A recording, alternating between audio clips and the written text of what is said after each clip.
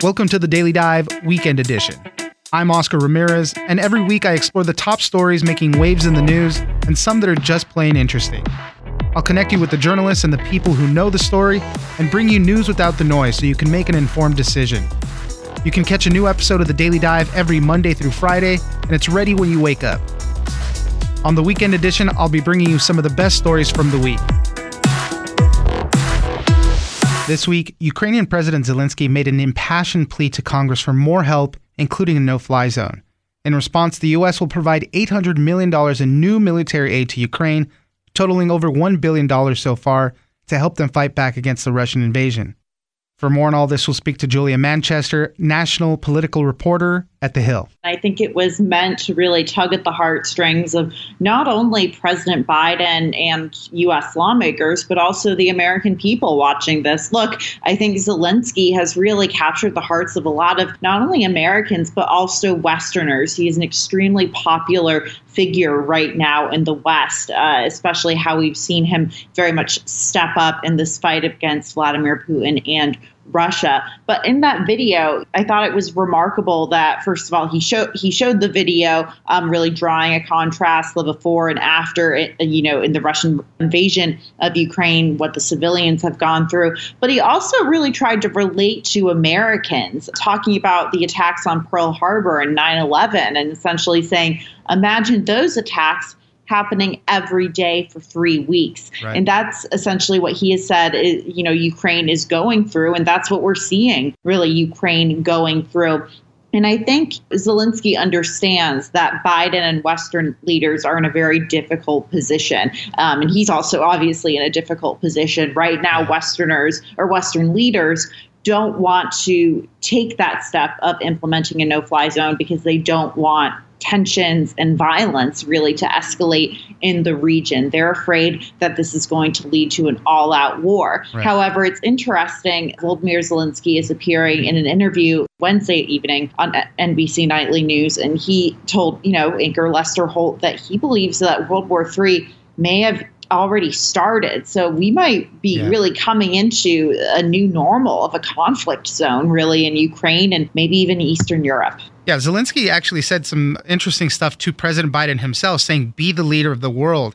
And that means bringing peace, be the leader of peace and all this, kind of empowering Biden, really, at a time when President Biden polls have been sagging. He sometimes looks weak on certain issues, according to polls and whatnot, really empowering Biden to step up on that. So that was kind of an interesting thing, too. And President Biden, a few hours later, responded, still no real option of a no-fly zone right now, because to your point, Zelensky said we might already be in World War III, but that's the big concern. We don't want to be pulled into a larger conflict, and enforcing a no-fly zone could do that. But what President Biden did say is that we're going to provide them more military aid, more money, $800 million in new military aid, over $1 billion so far. Yeah, and I think that's what you are going to see, not only the U.S., but other Western nations continue to do to really ramp up that military aid and military spending for Ukraine. Look, even though the West is not moving in the direction of implementing a no-fly zone, I think everyone is very aware that this is hitting pretty close to NATO territory. In fact, I believe it was on Monday or Tuesday, Russia shelled an area that was or Russian rockets landed in an area that was probably 12 miles or so from the Polish border. And Poland is obviously a part of NATO. And we know that the NATO charter essentially states an attack on one NATO member country is an attack on all NATO member countries. So they're very much trying to thread a needle as to how to de-escalate this situation, how to control Russia, try to get them to de-escalate. But it's definitely a difficult position they find themselves in. The new military equipment will be sending over their anti-aircraft systems like Stinger missiles, Javelin anti-armor weapons, 20 million rounds of ammo, armed drones, grenade launchers, really a lot of the stuff that they'll need to just push back on the forces. The Ukrainian military has been doing an amazing job. Everybody's pulling together and holding back as much as they can. But, it just kind of this, as you mentioned, threading that needle, giving them as much support as we can without Russia being angry at that and causing a wider conflict, and then just, not engaging in direct fighting. There was an interesting thing from a Pew Research Center poll 35% of Americans favor some type of military action, even if it risks nuclear conflict. But, the flip side, 62% said they oppose taking some of these steps. So while it is all very emotional and everything, I think everybody's well aware of the risks we face.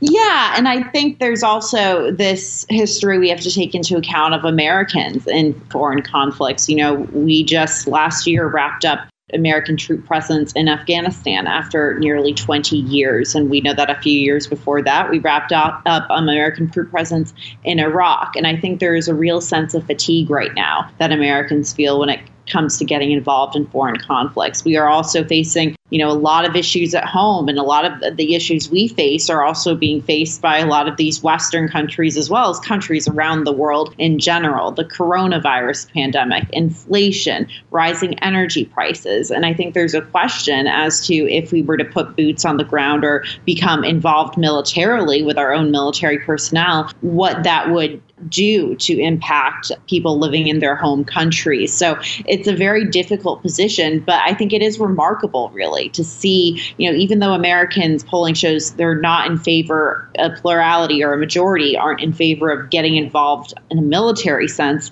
they are very much in favor of sanctioning Russia and very much putting pressure on Russia. And that's where you see the unity in all of this. Julia Manchester, national political reporter at The Hill, thank you very much for joining us. Thank you for having me. In order to keep ahead of new variants and COVID surges, the CDC wants to monitor everyone's poop, but all states are not on board. During the pandemic, state and local health officials were able to detect COVID in their communities before residents develop symptoms, and the CDC wants to expand those programs, but states would need a widespread buy-in for this to be successful, and many logistical challenges remain.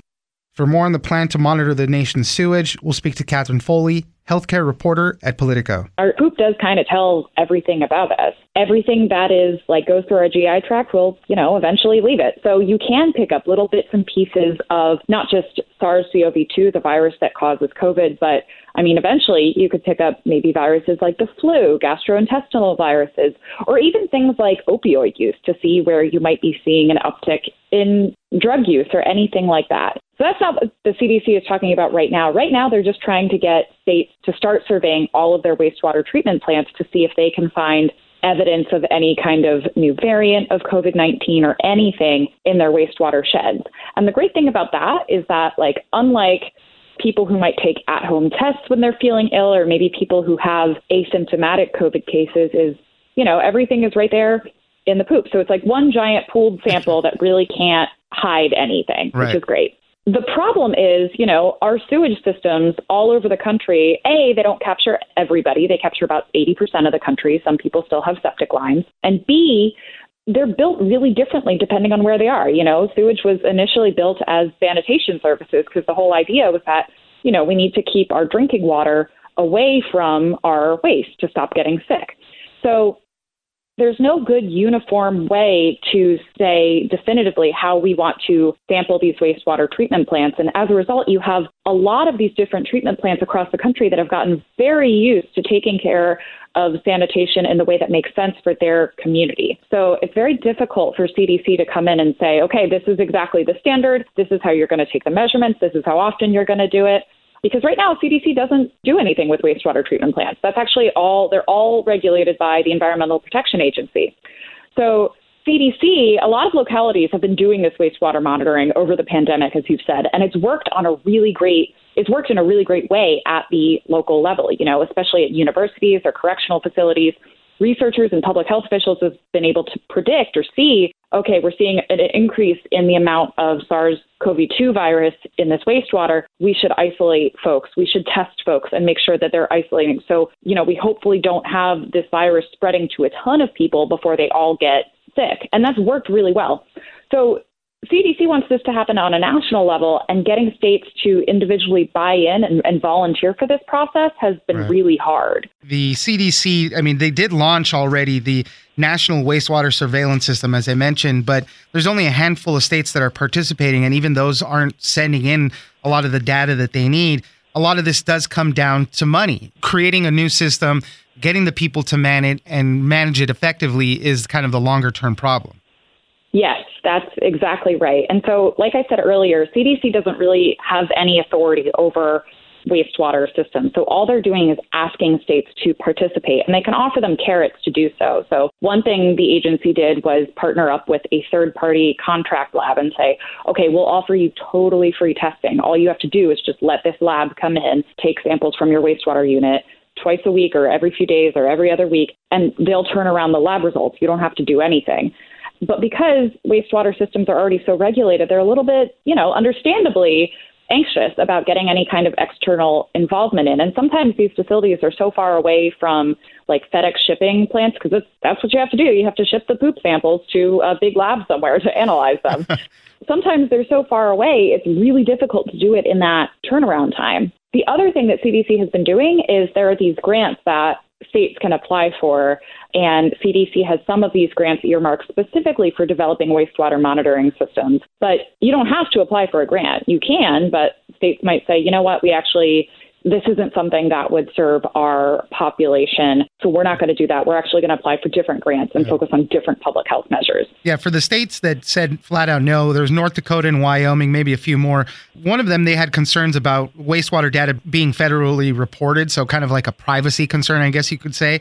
But really, what is their thing for just opting out completely?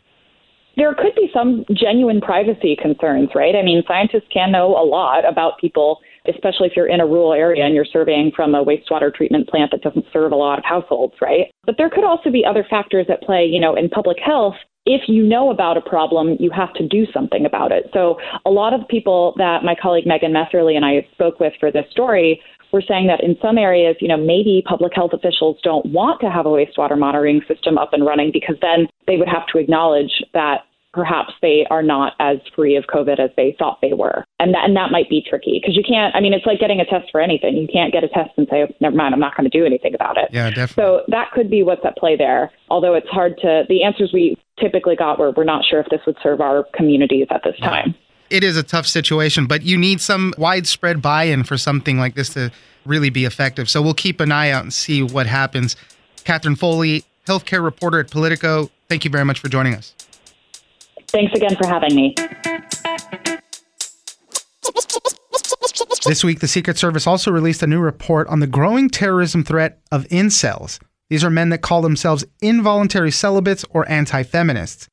The report looked into incidents of violence linked to this type of extremism, including a series of red flags before a man opened fire inside Hot Yoga Tallahassee, killing 2 and injuring 4 in 2018.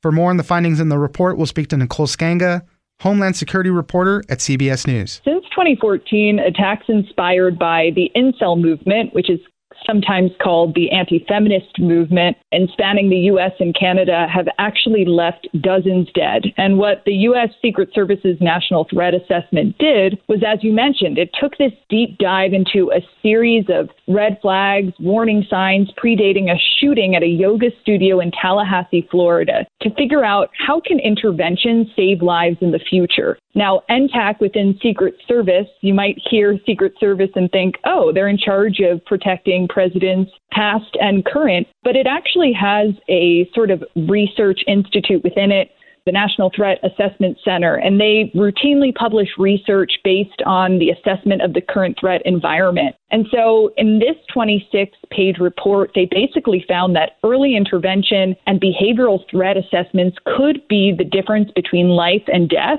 for women who are increasingly targeted by this growing ideology. And, the report concluded that while there's no one profile of an individual who plans or executes an attack of targeted violence, investigators really have to consider potential targets when they're trying to put a stop to these attacks.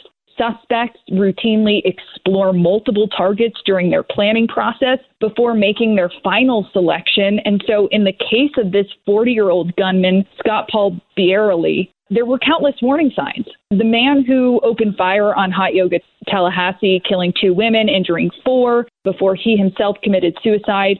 He'd previously been fired from multiple teaching jobs. He'd been banished from bars, apartment buildings. He even once authored a 70,000-word revenge fantasy about a boy-turned-serial killer. And so there was a lot there. So what NTAC did is it looked at this specific incident, but it also tried to extrapolate on, the incel movement writ large and what can be done to prevent attacks like this from happening in the future. Yeah, and a lot of it, obviously looking into these red flags and things like that, it makes sense after a tragedy happens. These manifestos, these, as you mentioned, his 70,000 word revenge fantasy story about a serial killer. These things really point to, wow, he's thinking in that way. That's his frame of mind.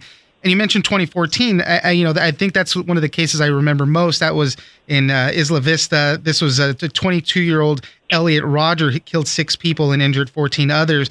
He made a video. I think he went live on social media right before he did it.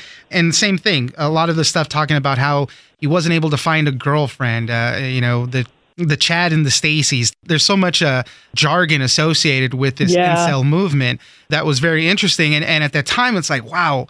How could a guy do something like that? And as you mentioned, since then, we've seen other cases of similar type things.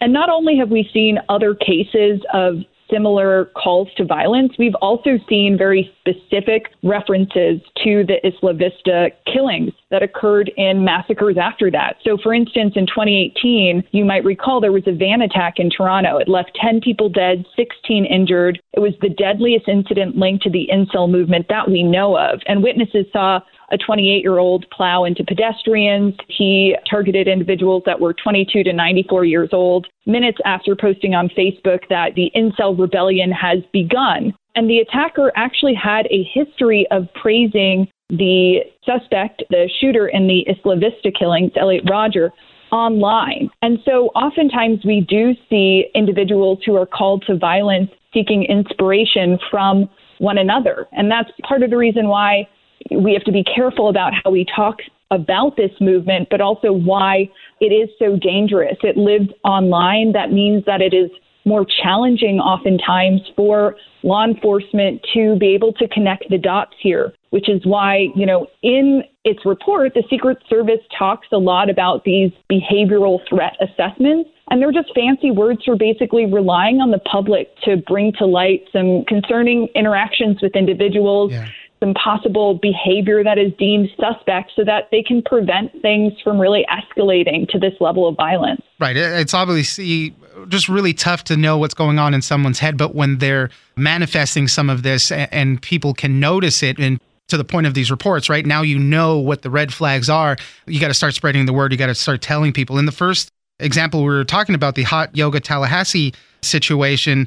The man said, if I can't find one decent female to live with, I will find many indecent females to die with. Right there, that sounds like a call for violence. And so these are those red flags that you got to keep aware of.